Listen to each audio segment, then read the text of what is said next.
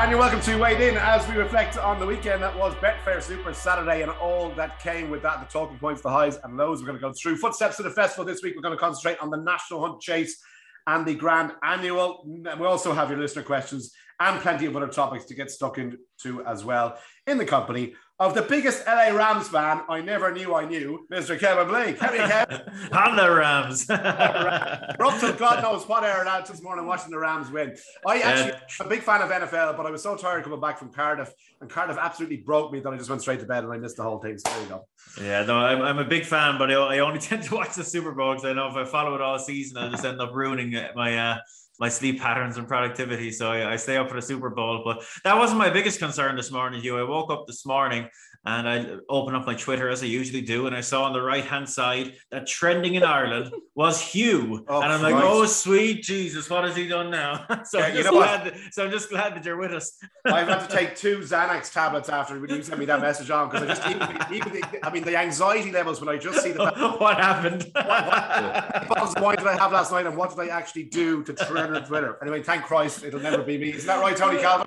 I'll never be trending on Twitter. We've all been there, haven't we? Waking up thinking, what the fuck hell happened? Hey, listen, I'm there more often than I'm not these days. Why did I engage with that person last night? I saw a picture of you with Stephen Ferris in Cardiff. Yeah. Here's one of my bad beat stories.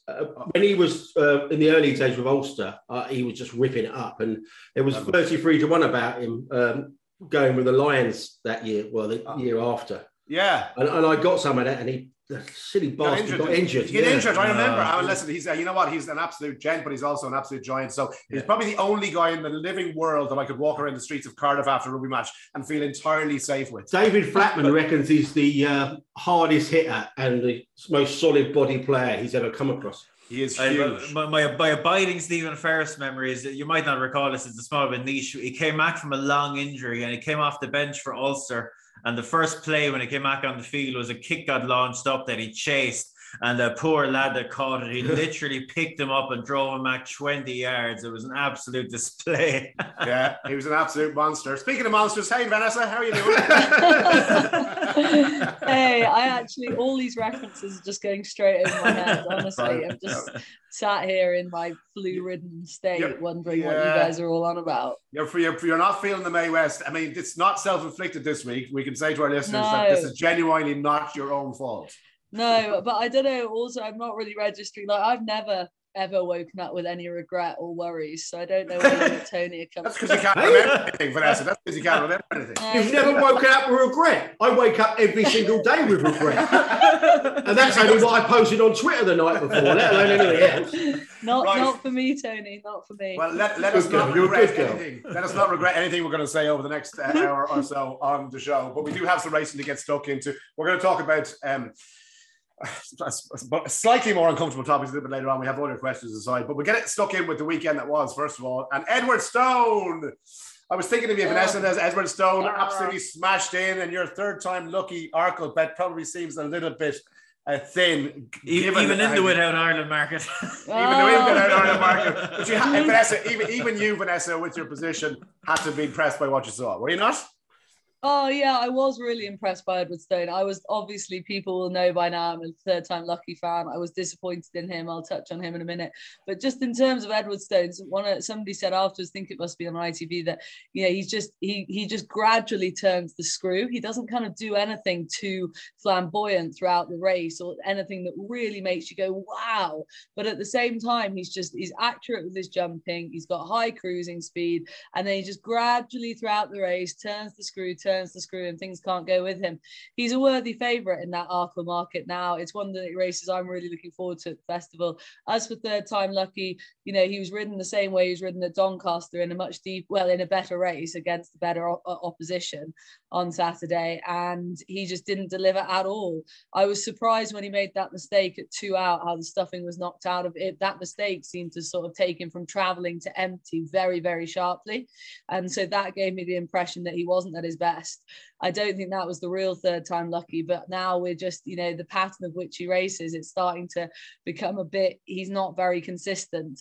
If they go to the Arkle with him now, he deserves to be the price he is, if not a touch bigger. He's probably an each way bet now, but there's no diluting the fact I was disappointed in him. I just don't know what the answer. I don't know why I don't know what the excuse was from Saturday, and I don't know at Cheltenham how he's going to be able to turn the tables with Edwardstone.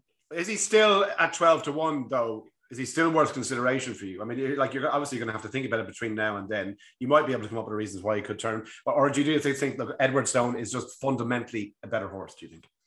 Like I say, I don't think he was a third time lucky. Wasn't at his best on Saturday. That's not a true reflection of them on their top form.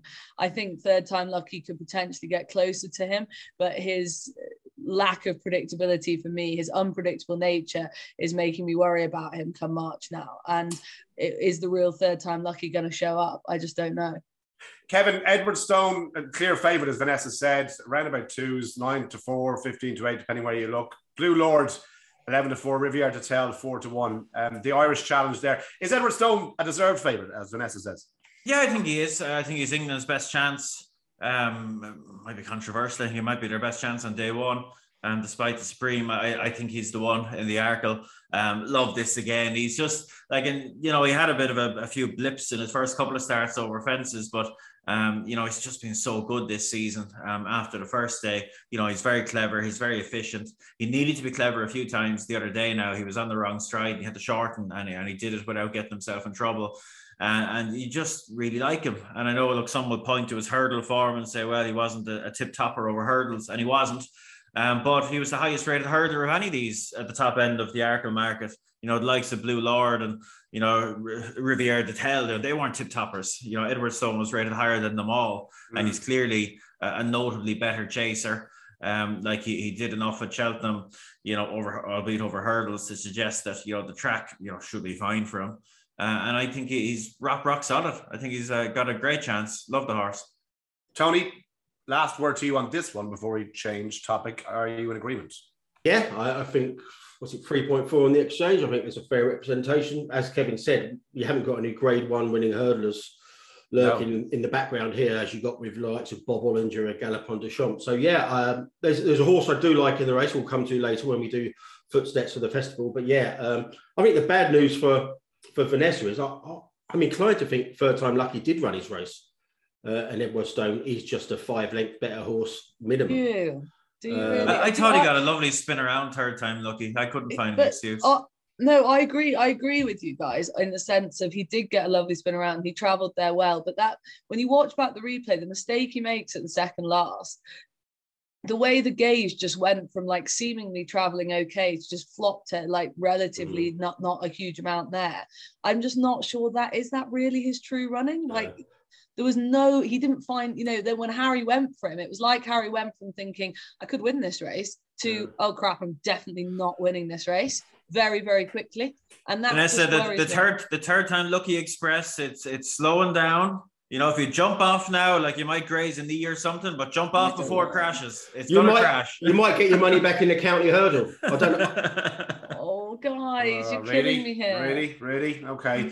Tony, I want to ask you first of all about Bravemansgame, because I actually thought what he did was quite impressive. Then afterwards on our WhatsApp group, you put up, look, you thought it was okay, but nothing special. But given, I guess, and here's what I wanted to ask you, given that subsequent to that, Clonlizobel was beaten and then Hitman was beaten, does that not maybe heighten Bravemansgame's performance a little bit further, or are you still think it was just an okay performance? Yeah, I do. Yeah, I thought it was a little bit of a laboured performance visually, but when you're looking at, he's giving £18 to a recent winner, albeit from a stable hasn't had a winner since December.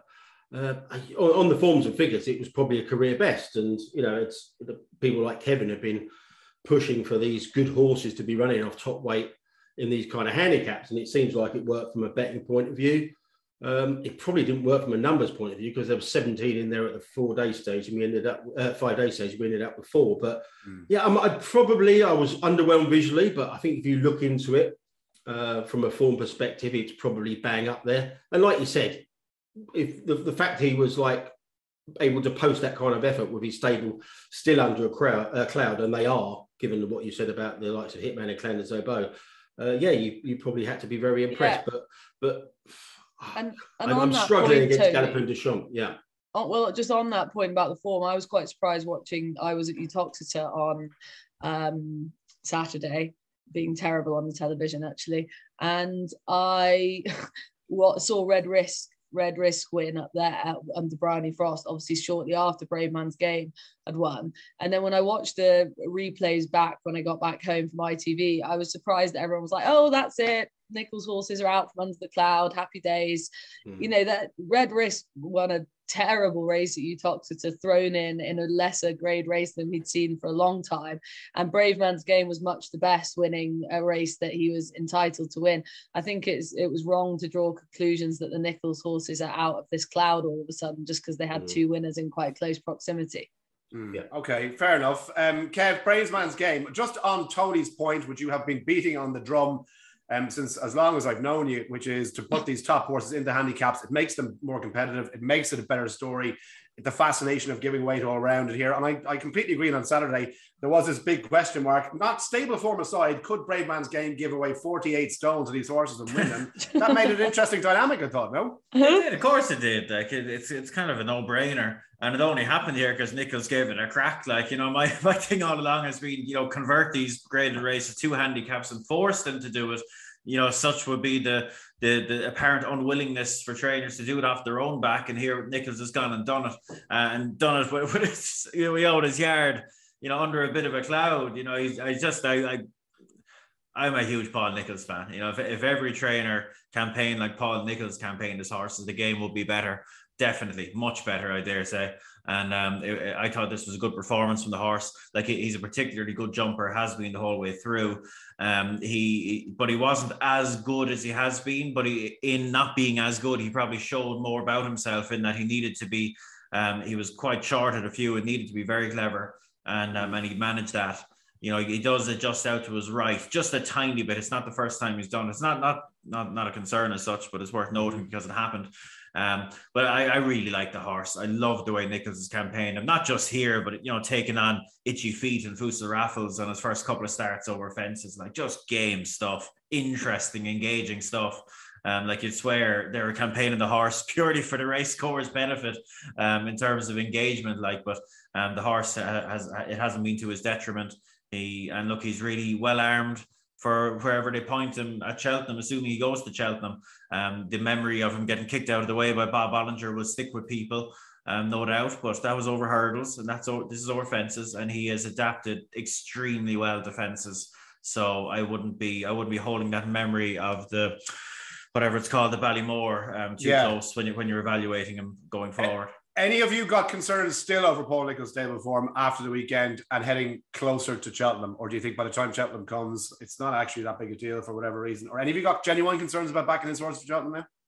Not for Cheltenham, but in the short term, yes. Yeah, you feel like they're coming. You know, they're coming, and he's got 4 weeks to work with, and that's loads. With race horses, and I suspect I'd like to think they'll be. You know, the revs will be at the max for Cheltenham.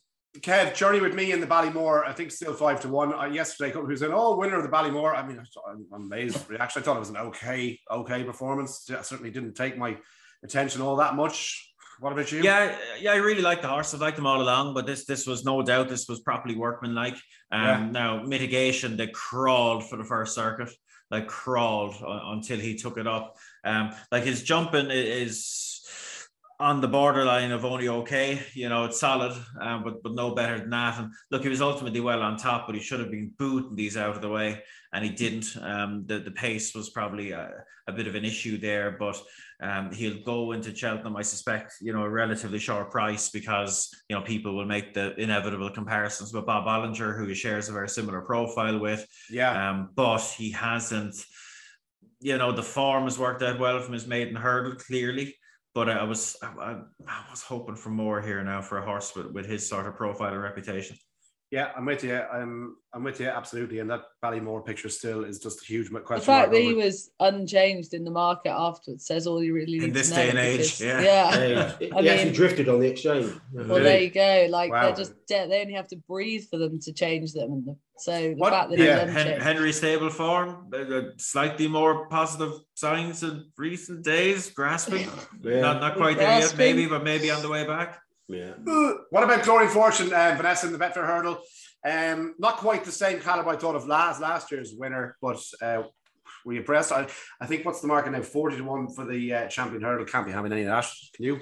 Yeah, no, won't be having any of that, but good performance. Was pleased for Stan Shepherd. Actually, is probably like one of the undercurrent stories of the season. He's having a good time of it. He's riding, I think, really well. A couple of times he's catches the eyes, giving a horse quite a clever ride, and also he just seems like one of the really genuine good guys of the weighing room.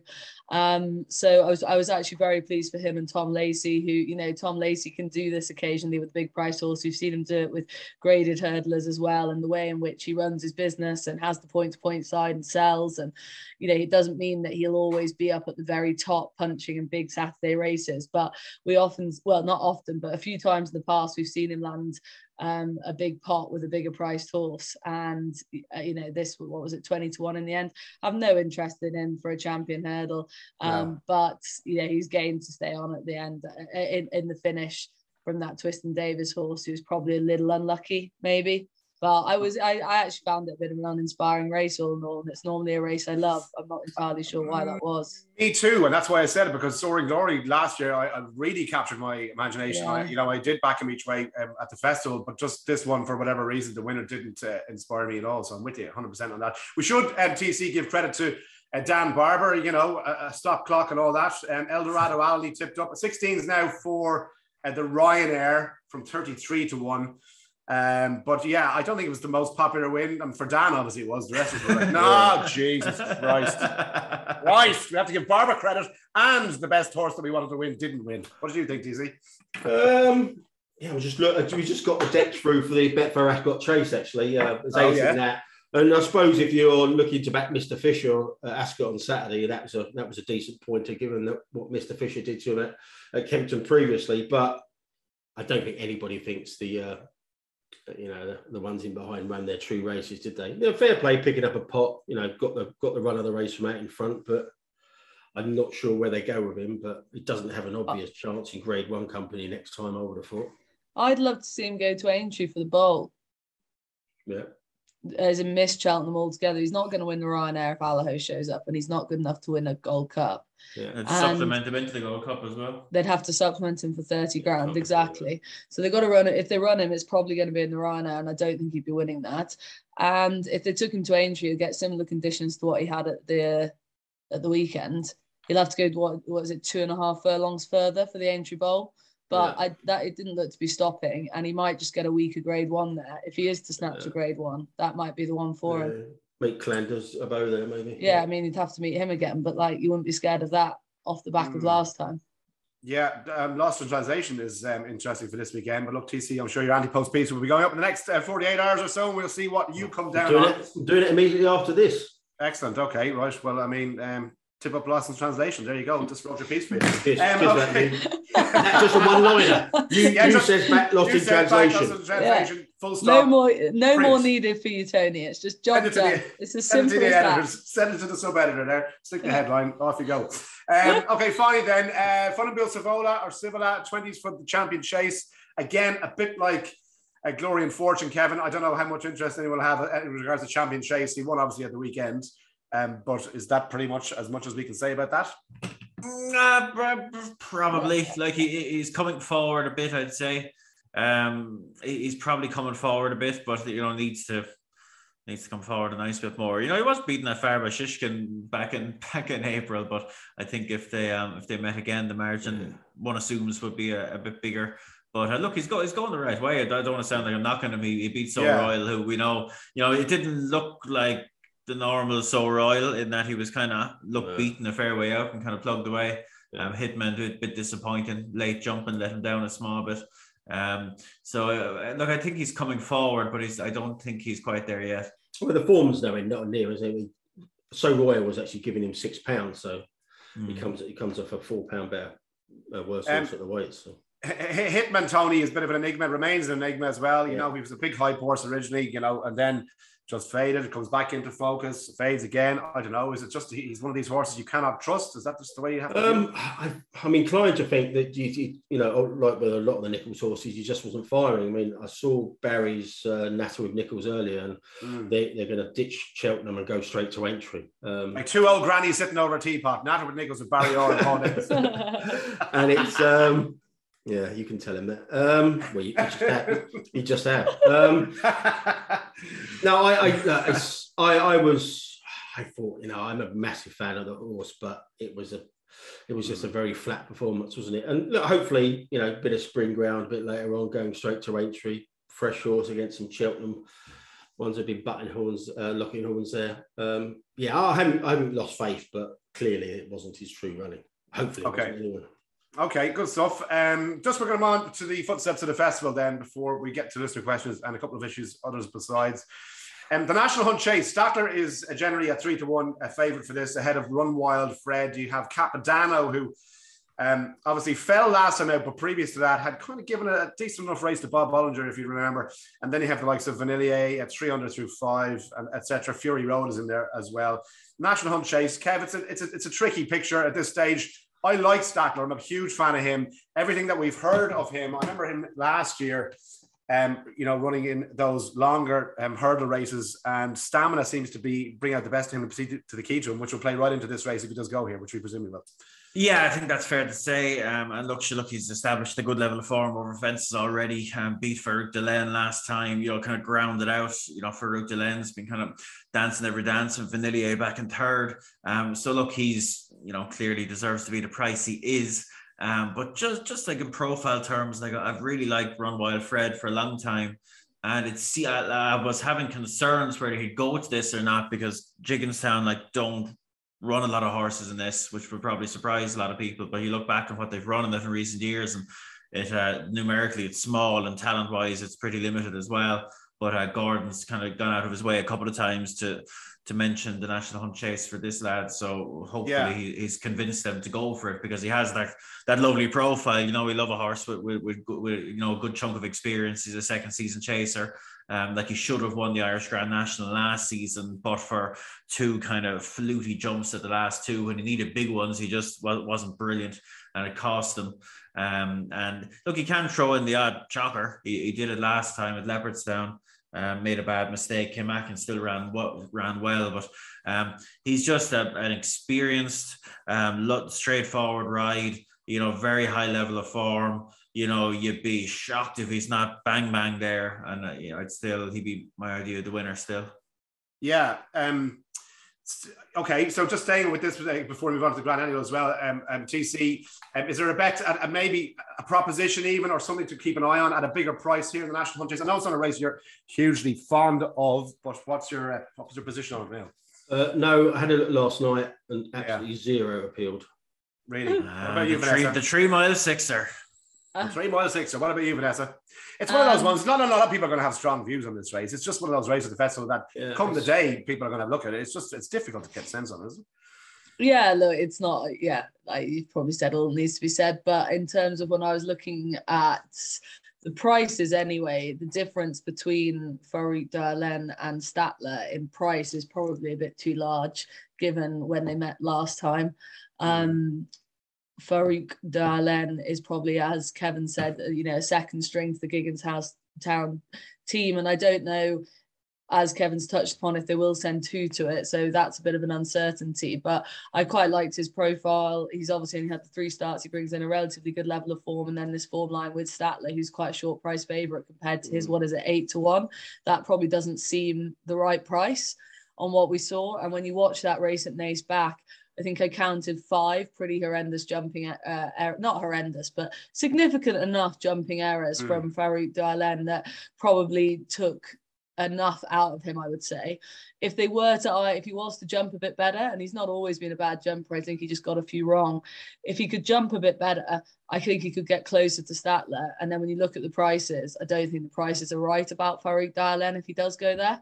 So that was my into the race, but tentatively. But I do like him. The way he travelled in front of Statler when they met, and Statler, as Kevin said, sort of grounded out. I think they could be closer at the finish with a better jumping performance. If you are worried about running plans, breaking news: the Betfair Sportsbook are going no one I know bet from 10 a.m. tomorrow on the festival. Ooh. So here we go. If you are worried about running plans, again, it's like the one that I looked at in the race, and I've looked at him in the 2 mile 4 and the 3 miles as well as Capodanno. But how was he after his fall last time? Where is he going to go? Is he even qualified for the 3 mile 6 at the moment? But no, I couldn't see a bet in the race, to be perfectly honest.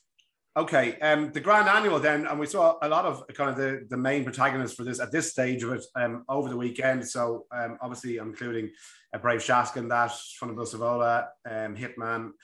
Ciel de Neige is one that interests me, Kev. I know he's been kind of spoken about potentially in Arkle terms. I don't know if he's good enough to line up in the Arkle or if that's what the plan is. But if he was to go in the Grand Annual at the price he is, which I think is around about a 20-1 shot, Ciel de Neige would interest me. What's your view? Sure, look, it's difficult at this stage, obviously, marks, etc. And like he's 3 from 3 over fences. Yeah. You wouldn't typically look. I know it was a rated novice chase that he won yesterday. So like he could theoretically have a mark that gets him in off a decent weight for the Grand Annual, but 16 to 1, yeah. Be interested to see where his connections point him and what they want to do, because it wouldn't be a shock if they wanted to go Arkle and have a swing. Like he was only kind of a 140 hurdler, but he's definitely a better chaser. And I was impressed with him yesterday. Now he was good and strong. The horse of Joseph's kind of put it up to him there and looked like he might have a beat turning in, but Ciel de Neige, was very strong late on. So look, weights, ratings, really important stuff. I know I'm going to stop talking now because I know Tony Calvin loves an anti-post look at a handicap, but I'll finish up by saying that there's in 2 cases still in a few bookmakers lists, lads, take him out. He's dead a long time ago, unfortunately. Okay, yeah, well, you know what, Tony Calvin, price blind, despite the fact that price blind pays no attention to price, he also pays no attention to marks or weights in handicaps, which is also very interesting when you try to assess.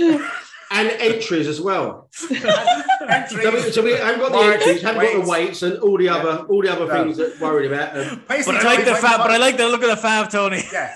Why complicate things? And also, you've got the UK handicapper to throw into the mix. You're playing Russian roulette with any Irish horse. Just take all his out. It could be given anything from £3 to £7, no matter what what side of the bed he got out. Yeah, the main guidance for price blind is just what kind of name appeals to you, and then after that, everything else is irrelevant. Really. I love the idea of picking out one horse in the handicap in total isolation. So yeah, that's really well handicapped.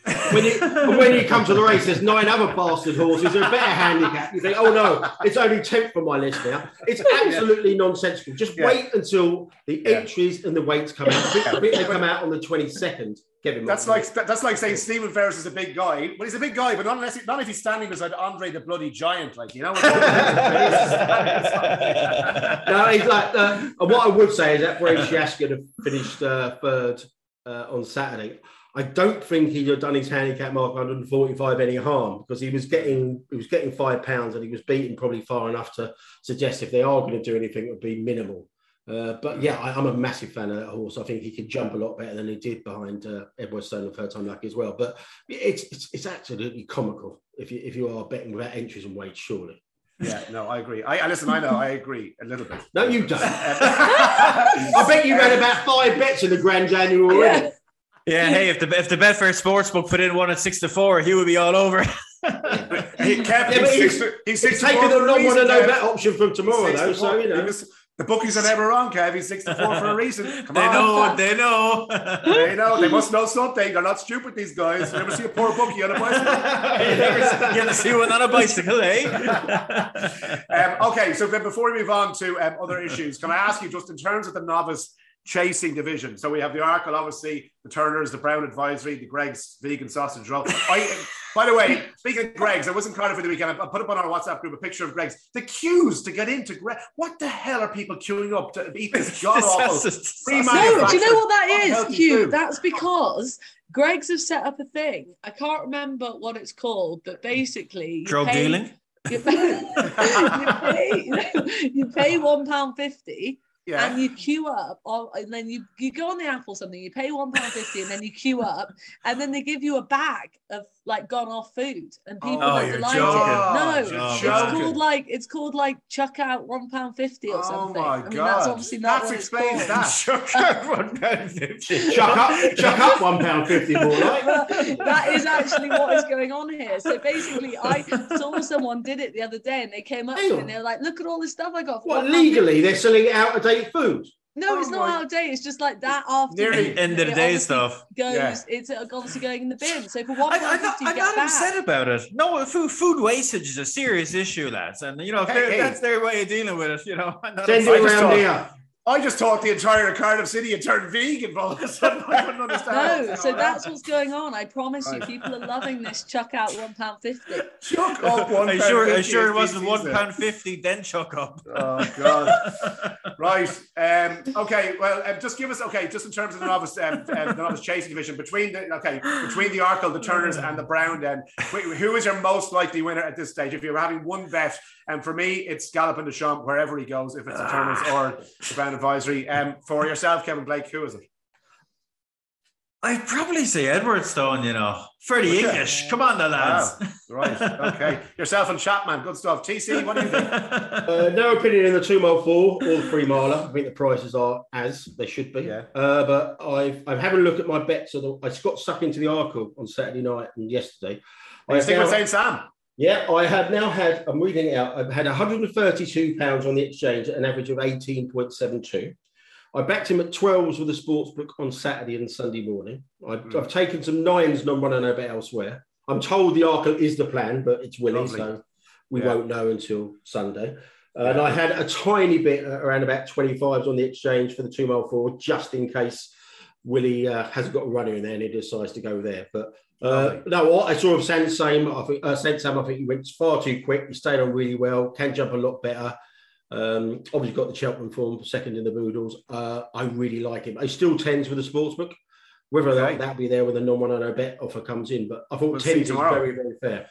We'll see tomorrow morning if it is. And Vanessa Royal, your novice chaser to bet. Well, I think controversially, I think there's going to be a British novice chase whitewash. Oh, come on! The 4 miler. So we're going to have Edwardstone, followed by Le Hon Presse, followed by Brave Man's Game. Absolute Imagine. bollocks from Vanessa Royal right there. Imagine. In they all go. Right?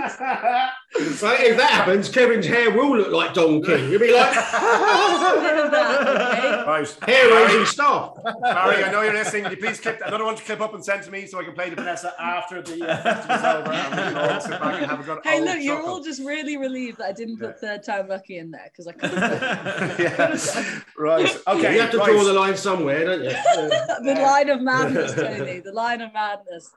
Slightly more serious issue, guys, if you don't mind, because we have to talk about this. I'm slightly, again, surprised at the lack of in-depth coverage that this has received. A story around Sir Mark Todd and the footage that was released over the weekend of him hitting the back of a horse with a stick to encourage it to go into a water obstacle. Obviously, this gained a fair amount of traction on Twitter. I guess what really surprised me, Kevin, and again, I'm saying this as somebody who doesn't work with horses at all, and I know you had put up an explanation as well as to dealing with horses and the perception that sometimes from the outside of people who deal with horses versus those who do it regularly can differ remarkably, and I completely understand that. What is frustrating for me is the BHA have subsequently come out and said, look, we're going to look into this, we're going to investigate, blah, blah, blah, blah, blah, and he has apologised. And I just thought to myself, the stark contrast between the reaction of the BHA to Sir Mark Todd and their immediate hanging high and suspension of Gordon Elliott not so long ago for something else. And I just thought the hypocrisy between the two reactions absolutely stinks. What do you think? Yeah, sure. Look, there's a few different layers to this. There's the incident itself. There's the public reaction. There's the regulatory reaction, as you say, which does differ. They are different to what Gordon Elliott received and I suppose others. These are all different cases, but they're in the same neck of the woods. We're dealing with, I suppose, bringing racing into disrepute. Is likely to be the main issue here. Incident itself clearly looked horrible. Shouldn't have happened. Especially with someone of Sir Mark Todd's experience and background and everything about him. He's not a huge name in racing per se, but a legend in the field of eventing. and it shouldn't have happened. It's one of those, like, you can see when you deal with horses, you can see exactly what he was trying to achieve. He just went about it the wrong way. Like, really, in a scenario like that, would there have been as much of a focus on what happened if he had went about it, what would be seen as, I suppose, the correct way, in a situation like that. If he had a lunging whip, which is, I don't know, 8 or 9 foot long, very flexible, bendy stick with a bit of a stringy rope at the end that you'd use for kind of longer range work with horses. If they're running around you in a lunge ring, you have a, flicking behind them to encourage them forward. And in a situation like that, when a horse is refusing to go forward and isn't listening to the rider clearly, everything with horses is kind of an escalation of pressure. And pressure, not everyone would maybe understand the word in this context, but pressure can be literally using your baby finger and asking a horse with a tiny amount of pressure to do something. And a well-trained horse will do it for the least amount of pressure possible. But when a horse starts getting a bit resistant, you up the levels of pressure, and you'll see the rider do this. They'll first ask with their hands, they'll ask with their feet, they might ask with the stick. And when you're working on the ground, you can escalate again. And, applying the whole underlying concept is pressure and release. You'll basically apply pressure to a horse, asking it to do something until they do it. And as soon as they do it, you release the pressure. And the horse, hopefully works out that, right, if I want to stop getting annoyed by this Egypt behind me, I'll do what he's asking me to do. And that stops the pressure, and away he goes. And that's kind of a core underlying principle. And Sir Mark Todd there is applying, a heavy amount of pressure in what looks to the eye, quite an aggressive way. But like, really, if he could have his time again, he would have had a lunging whip in his hand, and he would have went behind the horse and just tapped it.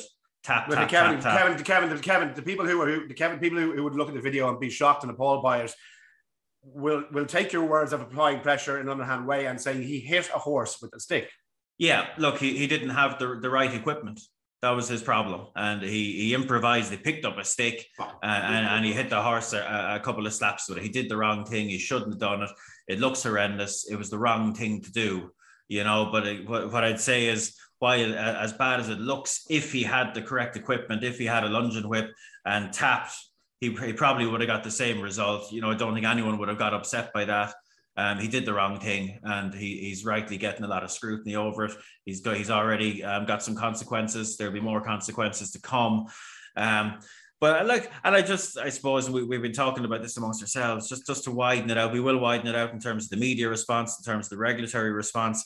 I just want to touch on the public response, because I just find it a small bit frustrating myself that when we see something like this, something like the Gordon Elliott situation, something like that woman slapping that horse across the face, at a hunt somewhere in England, all of these things are clearly very wrong, shouldn't have happened. But what frustrates me is it ignites this, level of response and aggression in terms of public response. And then you have a situation like, the Stephen Mahon case, which was, to me, was a proper case of animal abuse and cruelty. And it just doesn't seem to generate the same amount of anger. Are we worried about, there seems to be an element of playing the man rather than playing the ball at times, which frustrates me. As someone that loves animals from the day I was born and works with horses every day, my primary concern is horse welfare and care.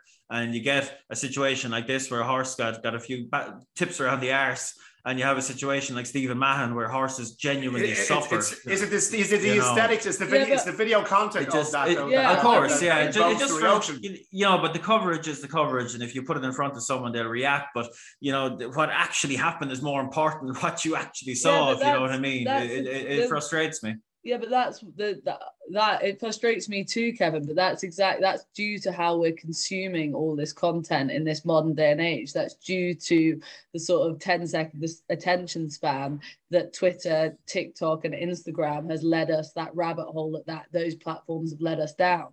Because now, for 10 seconds, someone sees that video of Mark Todd hitting a horse with a stick, which is completely, is not allowed. Nobody wants to see that, and nobody is saying that's okay. But the Stephen Mahon case, the details of that took a little bit of time to read. You have to click through to an article and actually read detail. And honestly, Kevin, people just don't do that in this day and age. Trust me when I say, just to be clear here, Stephen Mahon let a horse be so starved, it ate its own flesh. Think about that, right?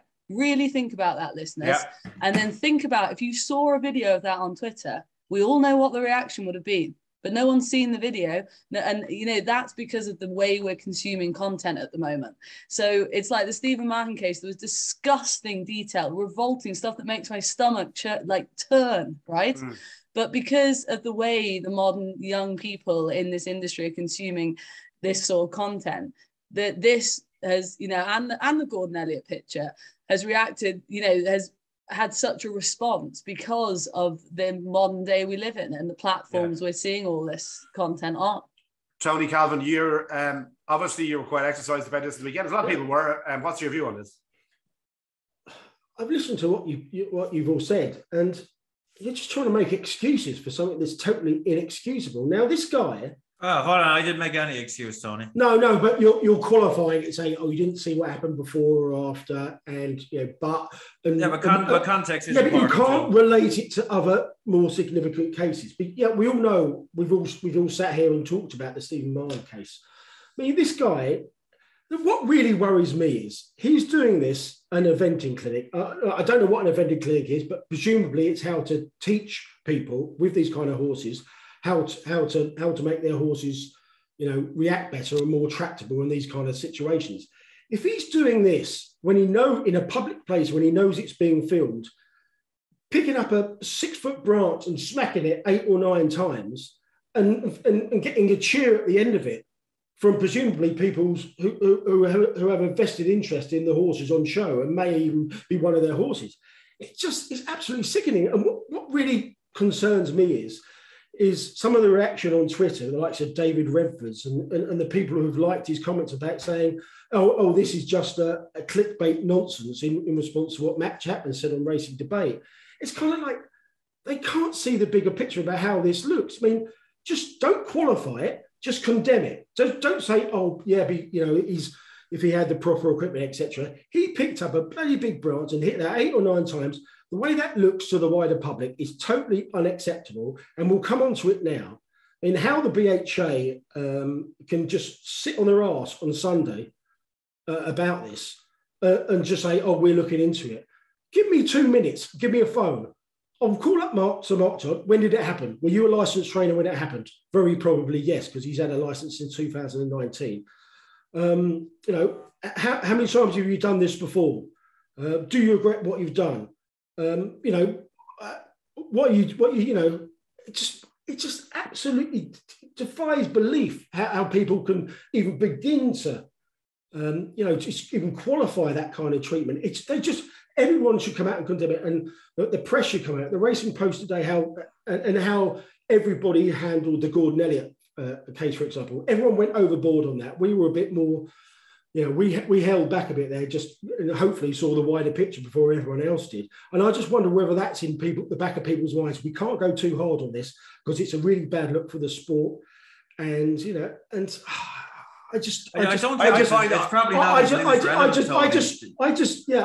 understand what you're saying, and I put a Facebook explanation of what happened before and after that incident to the WhatsApp group yesterday, and it does put it into kind of context. But it's like the Bryony Frost, Robbie Dunn scenario. It's kind of like people say, oh yeah, but she was a bit wayward about horses. It doesn't excuse the actions whatsoever. I don't care if David Redford said, oh, he's a brilliant horseman, he's an example to us all. No, he isn't. If he's an example to us all, he is the worst example there. It's like the Kurt Zuma scenario. Does anybody really believe that's the one and only time he's been cruel to his cat? Yeah, again, they're different things, Tony. Like the Zuma, that is he abused his animal and was laughing about it and sent it around on social media. That's a different thing. People were laughing and cheering at this after he was hitting the horse. It's a method. You mightn't like the method, Tony, but they're trying to get the horse to do the right thing. Yeah. You know, and he didn't have the right equipment to do it. He improvised. He did the wrong thing. That's but it. you know, it was out Well, of well, it was okay, out of a- well, it was okay, out- it was actually, out of a- can we it just- was out of a goal of getting. Before the you horse go to do on, the right there was an excellent piece by Ross Miller on Racing Debate. You've probably seen it, and he absolutely nailed it for me about what should have happened. You know, he basically, if he hasn't got the equipment, don't do it. Yeah, absolutely right. I agree. I agree. with that. Yeah. Listen, the overriding point here, because we could go down a rabbit hole here again. The overriding point for me here again is the regulatory body, treating two individuals very differently. And I'm struggling here to understand what the logical process is between the reaction to what Sir Mark Todd did and the reaction to what Gordon Elliott did. And it kind of adds fuel to the fire. It's not as simple as, it's just not as simple though, is it? Because for all the obvious reasons, e.g. he wasn't doing, yes, he's a licensed trainer, but he wasn't having anything to do with racehorses when that footage was taken.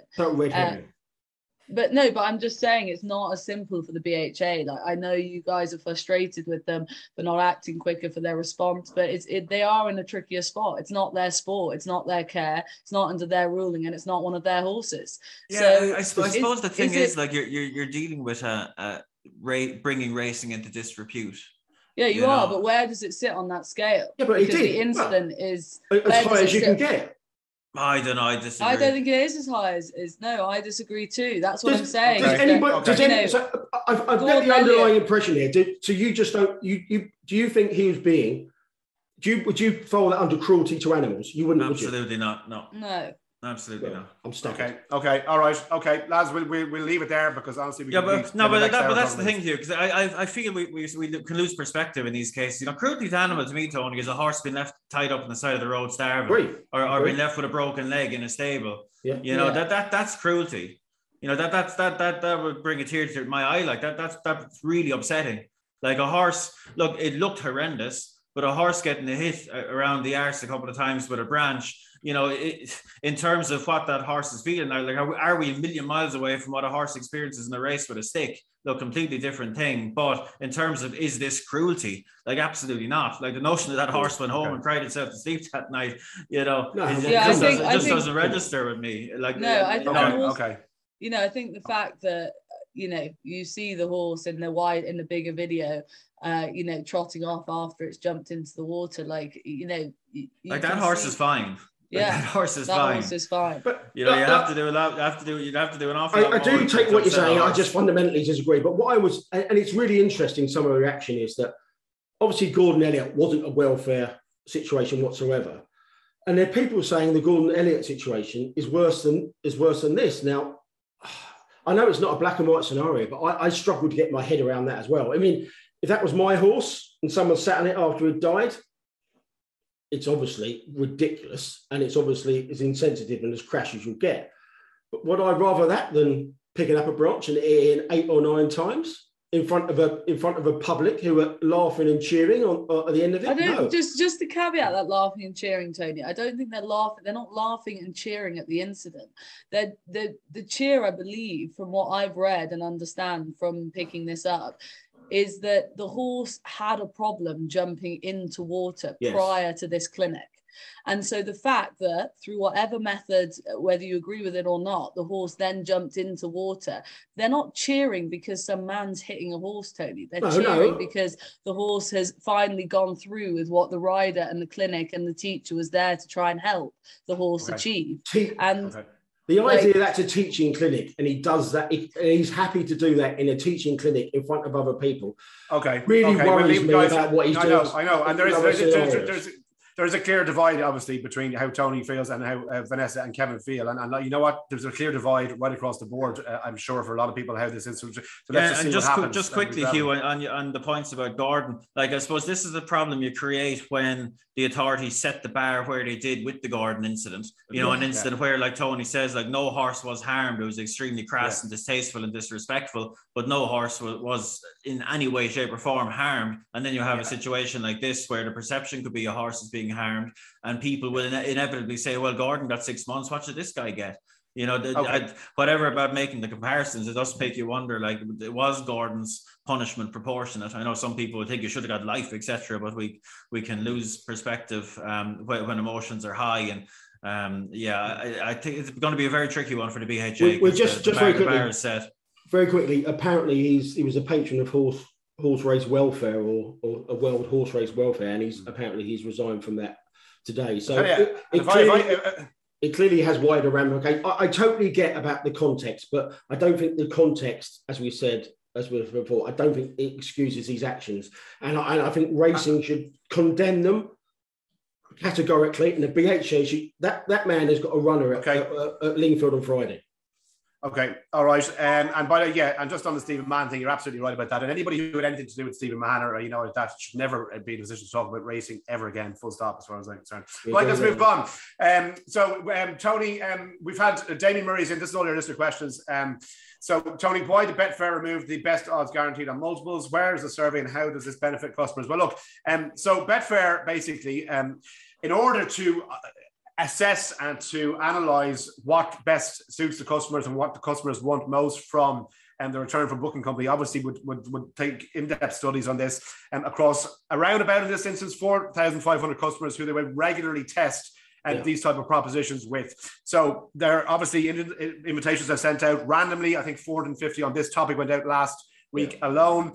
And so that the best odds guaranteed on multiples are removed in this case, the clientele and the specific customers that were surveyed expressed a view that they would prefer to have, for example, more daily rewards, extra places on races every day, money back specials, such as whether the weekend, odds boosts, and £20 on multiples, get a free £5 bet, etc., rather than keeping best odd guaranteed on multiples. And it's the feedback from these specific customers and clients that guides their decision, TC, right? Yeah, I mean, when I looked into it and just got the details that you got there, I was surprised at the level of interaction. So if you've got 4,500 people that you're canvassing their views, then you've got to listen to them. That's a fair representation.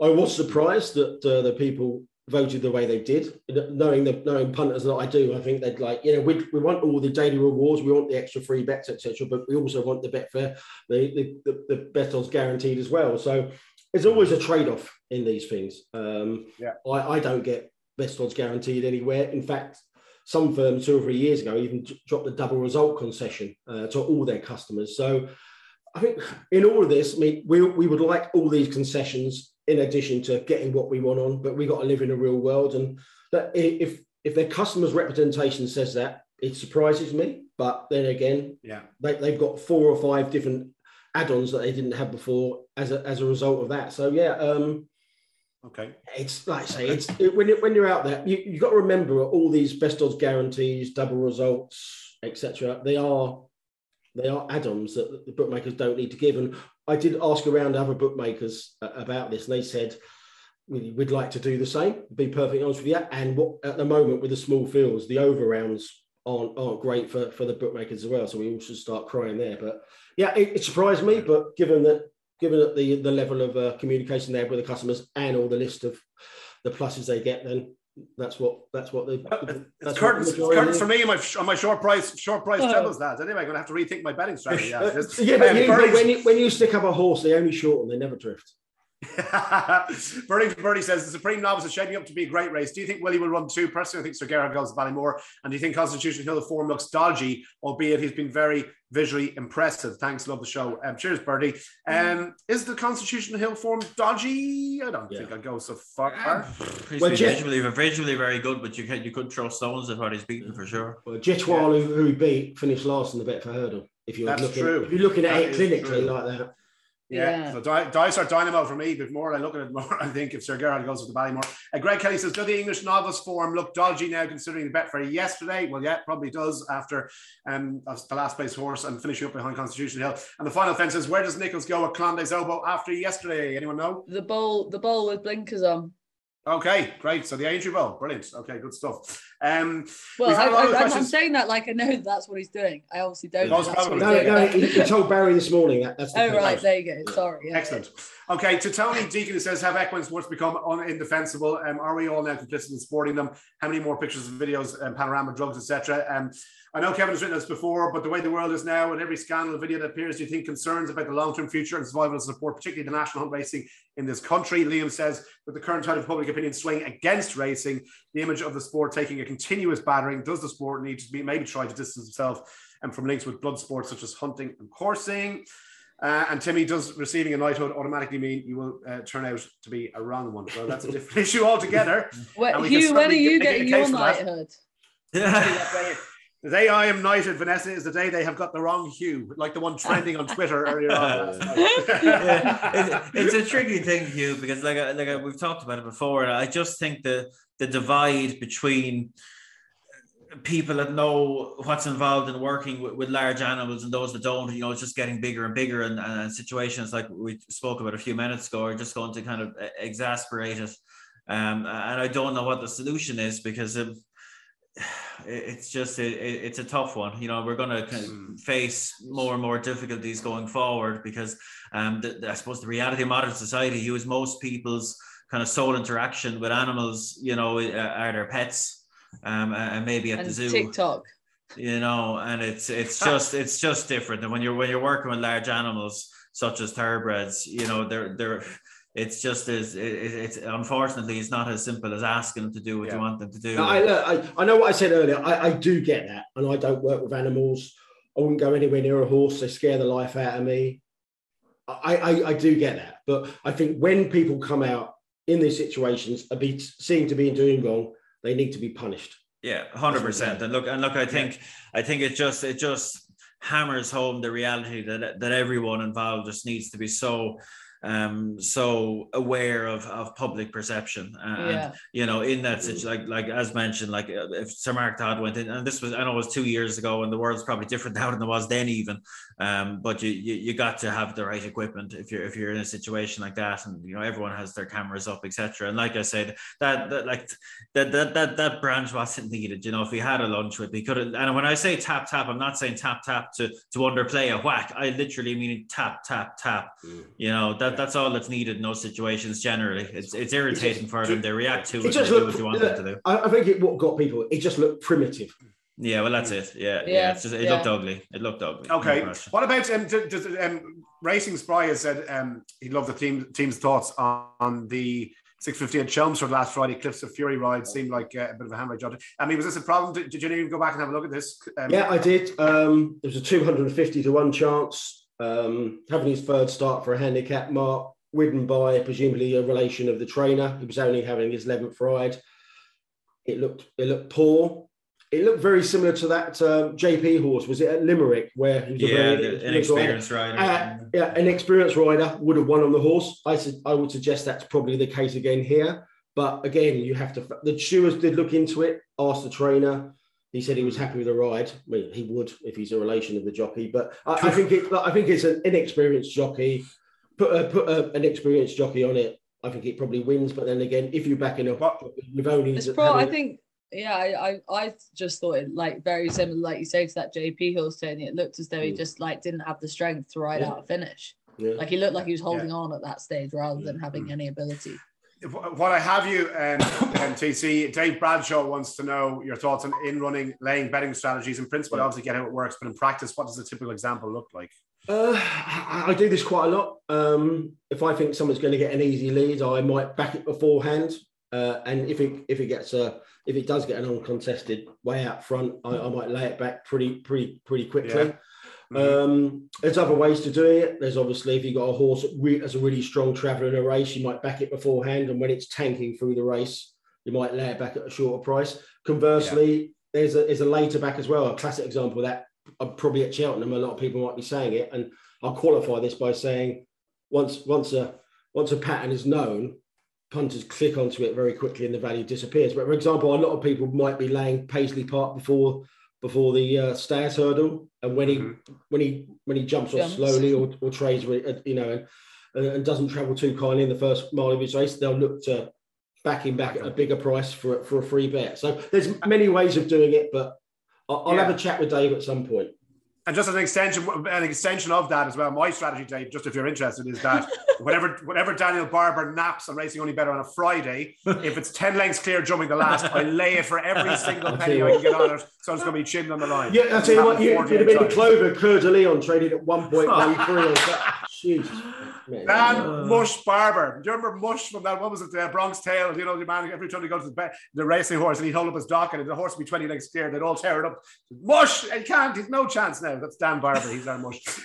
Nathan Hull says, why are so many complaints about honeysuckle and the mare's allowance? You never hear it mentioned for the flat. It's more gripes with weight for age being too much at times. The main argument seems to be for getting rid of the mare's allowance and not even just reducing it. And Andy McGahey says, what do you think of Stuart Williams' racehorse trainer suggestion that the mares should lose their allowance after they beat the boys once? We've talked about this before. We're all in favour of it, and it's the breeders that decide, Kev, isn't it? Yeah, I think it does get mentioned on the flat. You know, when a really good mare comes up. Exactly, it's a smaller allowance on the flat. And look, I think there is a discussion to be had there. You know, they increased it from £5 to £7. You know, I don't know, it was kind of 10 plus years ago. And it might be worth revisiting because look, it's done the mayor's program coupled with the allowance has done an exceptional job of getting more mares in training and more high class mares knocking around. And sure, look, there comes a time when you review these things. I don't know if it's been officially considered, but I assume it will be in the not too distant future. If Ken's got a lot of mares at Golden any one time, it ain't changing anytime soon. We know that much. Absolutely. The power broker that is. Joseph C says, Kevin, any thoughts on switching Factor to Dairy's back hurdling? Felt he hasn't been respecting his fences at the John Durkin and a Thurles last time. He's still got class. The champion hurdle division is so weak. I wouldn't fancy taking on Allaho in the Ryanair. But he's entered in the Betfair, at Ascot this weekend, isn't he? I think he's going to run there, and he wouldn't necessarily be a certainty to go to Cheltenham. He might go straight to Aintree, but I can see why you'd say it. But you know, don't look back at his hurdle form. You know, it was a long way behind what he ended up doing over fences, and maybe he could translate a higher level back to hurdles. But I think it just his jumping was a small bit lippy the last twice, the first at Thurles might be heavy on Saturday. Yeah, hopefully he gets back to what we know he can do on Saturday and put in a more fluent round. But I don't think enough. In short, I don't think it would be considered short term anyway. The Milky Bar Kid says, what's going on with the cost of attending racing in the UK? I've never paid more than €30 in Ireland. I'm looking at any relatively big price day in the UK is £50 plus just to be able to see the finish line. Has it always been this bad? I think it probably has always been this bad, but in Ireland you pay €30 and you're lucky to get some yoke selling you a Toblerone bar. In England, the poor Toblerone ladies, they're lovely women. Sorry, I don't know why they're there. It always confuses me every time I go racing in Ireland. I just don't understand why someone was trying to shove a Toblerone bar down my neck. Buy one, they're delicious. I'm quite relieved you said down your neck there. I thought we were going to say something else. And it's only a Toblerone bar, so maybe I should just be happy about that. No, and then in England, you pay a bit more because you might get some artisan noodles or something, you know, that basically. You want drugs? Vegan sausage rolls. Toblerone said the only chocolate where it's actually physically possible to kill somebody with some Toblerone bar. And Jim Foley said, go on. No, I was just going to say, in all seriousness, I actually do think that racing is too expensive over here in the UK. Yeah, people can. It's much cheaper in Ireland, and people complain a lot about admission costs in Ireland. Okay. John Fogarty says, one for the uninitiated. When pundits say that a horse needs to go up or down in trip, what is it that they're seeing in a horse that makes them come to that conclusion? Well, if the horse is tired, I presume at the finish they need to come down, or if they're jogging, if they're sprinting to the line after 2 miles and look like they go ground again, that. Is it as simple as that, isn't it? Yeah, sure. So that it's multifaceted this now, but like for me, like it's about the cruising speed they're comfortable at. You know, if they're not comfortable going the speed they're being asked to go over a mile, you know, they may be more comfortable going 10, or if you know they're over racing over a mile, they may be more comfortable going 7. You know that the cruising speed is a bit. People focus on finishing effort, assessing trips, but I put a lot of focus on kind of cruising speed mid race. Tell him to email Willie Mullins if he gets an answer.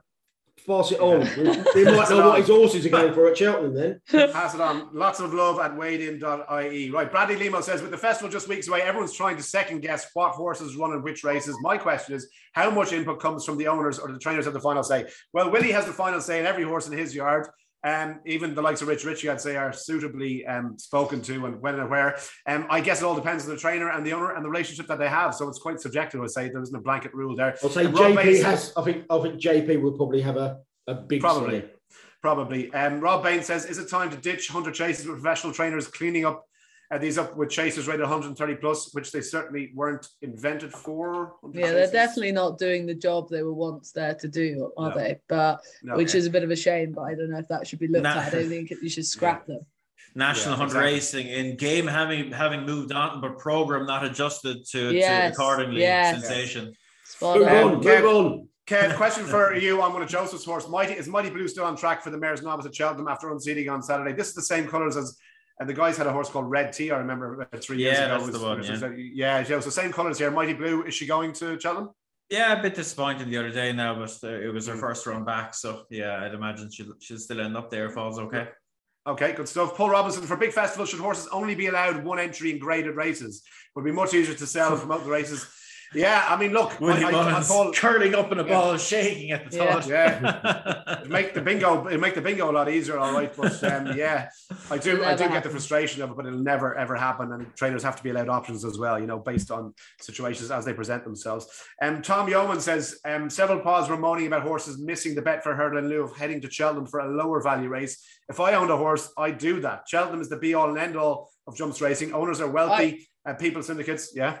I don't know what other pods Tom is on about. I thought we were the only racing pod. We pretty much are, Vanessa. We pretty much are. Okay. Johnny 2 says, why did the UK racing press refuse to mention the Wesley Ward drugs violations just been suspended again in the USA, yet piling in on Bob Baffert case? Ward has had more offences. Kev, Johnny? I had no idea about that. Shine some light, someone. The case was he got the Kentucky Horse Racing Authority banned him for finding $500, and they banned him for a month. It's been downgraded to 2 weeks for a horse testing positive for metformin, which is basically a diabetes drug. So I'm not sure what kind of medication, how that got in there, but a lot of random drugs seems to get into American horses, don't they? It's a weird one. Absolutely. Ronan McGinney, last question, says, will Home by the Lee run in the Stayers? 2 good runs this year, and an open Stayers surely would have a squeak on it. 80s. Come on, the Lee. Jeez, Ronan, I hope for your sake it goes. Possibility. Now there's a view that he might prefer smaller fields, but I'd say there's a good chance he could turn up. I mean, when that question came in, I had a look and I thought, because he was actually giving weight to Raul Kahala as well, wasn't he? Yeah, it's just not the most kind of gifted jumper. He can be a bit kind of ponderous, and in a bigger field, he can find himself getting shuffled back. But Cheltenham, Kev, there'll be 7 runners. Get in there. Tell Joseph to school it. Okay. I wouldn't do it. Ring it now. Thank you to all our listeners, as always, for your questions. We do appreciate it. My thanks to Kevin, to TC, and Vanessa.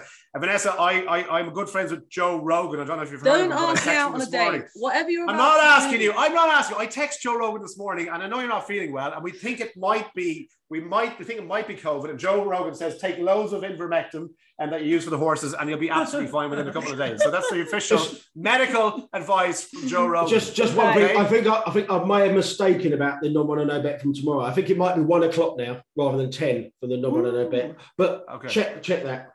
Do check that. Okay, my thanks to TC, to Kevin, and to Vanessa. We are back with Racing Only Better on Thursday, looking ahead to the weekend. Do join us then.